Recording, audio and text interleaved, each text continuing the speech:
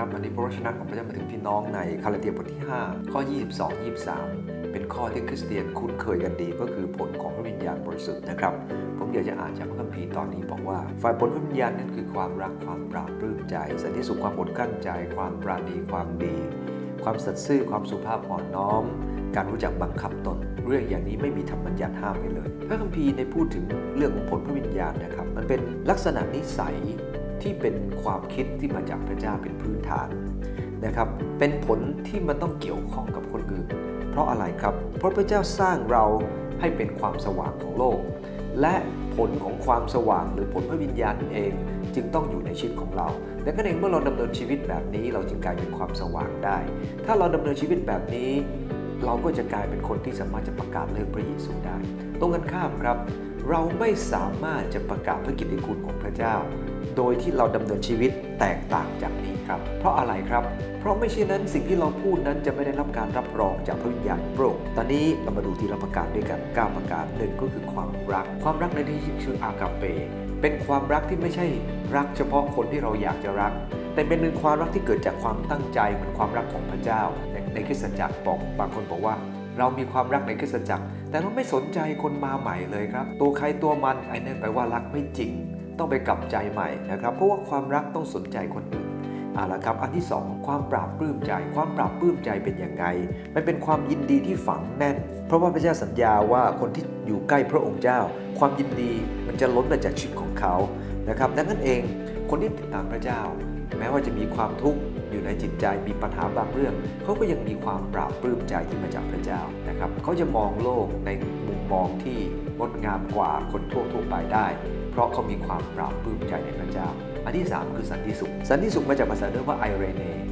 เนก็คือการที่ชีวิตนั้นมีการคืนดีกับพระเจ้าเป็นพื้นฐานเมื่อคนเราได้การคืนดีกับพระเจ้าเป็นพื้นฐานแน่นอนครับว่าเราเองก็จะเกิดความมั่นใจว่าพระเจ้าอยู่ด้วยกับเราแต่ว่าเราคืนดีกับพระเจ้าและพระเจ้าอยู่ด้วยกับเราดังนั้นเองเมื่อเรารู้ว่าพระเจ้าอยู่ด้วยกับเราไม่ว่าจะมีสถานการณ์อย่างไรเราก็รู้สึกอุ่นใจเพราะเราคืนดีกับพระเจ้าแล้วอันที่4ก็คือความอดกลั้นใจความอดกลั้นใจมาจากภาษาว่ามาโครทูเมียนะครับซึ่งหมายถึง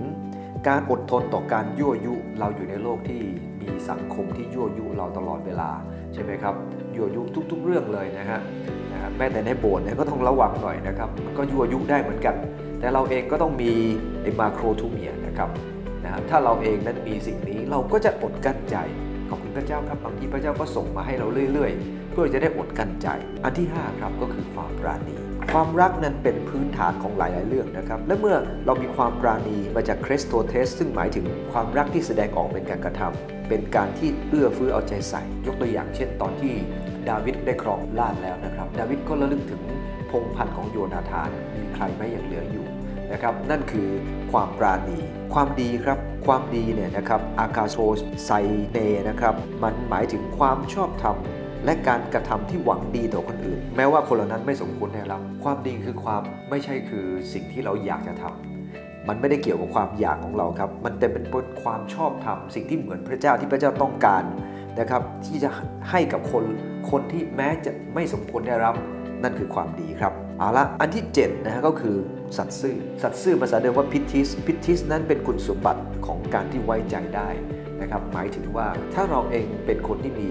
ความสัตย์ซื่อพระเจ้ามอบหมายให้ทำเราก็ทำเราถูกมอบหมายให้ทำงานในที่ทำงานเราก็ทำอย่างจริงจังนั่นเรียกว่าความสัตย์ซื่อเป็นลักษณะที่เยี่ยมมากของการทำงานนะครับและพระเจ้าต้องการให้เราเป็นแบบนั้นต่อไปก็คือความสุภาพอ่อนน้อม protest นะฮะคำว่าสุภาพอ่อนน้อมนั้นเป็นการยอมจำนนกับพระเจ้าก่อนเมื่อเรายอมจำนนกับพระเจ้าเราก็จะยอมจำนนกับผู้คนได้นะครับมีพี่น้องโทรศัพท์มาหาผมเรื่องสีบานไม่ยอมกับพี่น้องเพราะว่าตัวเองเป็นสีบานแล้วก็ด่าพ่อล่อแม่กันเนี่ยนะครับผมก็รู้สึกว่ามันอะไรกันนักหนานะครับจริงๆแล้วคริสเตียนเรานั้นต้องรับการเปลี่ยนแปลงจากพระเจ้าไม่ว่าท่านจะเป็นระดับไหนก็ครับไม่ว่าจะเป็นสมาชิกถึงหรือว่าจะเป็นประธานธรรมกิจหรือจะเป็นสีบานเราก็ต้อง รับการเปลี่ยนแปลงเหมือนพระเยซูคริสต์เจ้าก็คือความสุภาพอ่อนน้อมนะครับต้องมีการเปลี่ยนแปลงมากขึ้นสุดท้ายก็คือการรู้จักบังคับตนการรู้จักบังคับตนเนี่ยนะครับปรากฏ3ครั้งในพระคัมภีร์เท่านั้นเองครับซึ่งหมายถึงการที่เราเองนั้นจะต้องควบคุมตัวเองได้เป็นนายของตัวเองซึ่งไม่ได้หมายความว่าเราจะไม่ให้พระเจ้ามาเป็นนายเรานะครับแต่หมายถึงว่าเมื่อพระเจ้าได้ใช้เราให้เรียนรู้จักการควบคุมตัวเองเราก็จะสามารถควบคุมตัวเองคุณสมบัตินี้เกิดขึ้นจากฤทธิ์อำนาจของพระเจ้าเท่านั้นดังนั้นเองผลพระวิญญาณ9ประการเนี่ยนะครับเป็นผลที่เราต้อง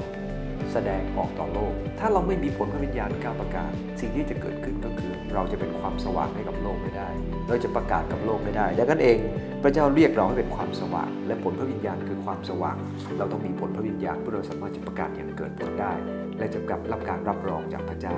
ขอพระเจ้าให้เราเต็มตัวด้วยผลพระวิญญาณทุกคนครับ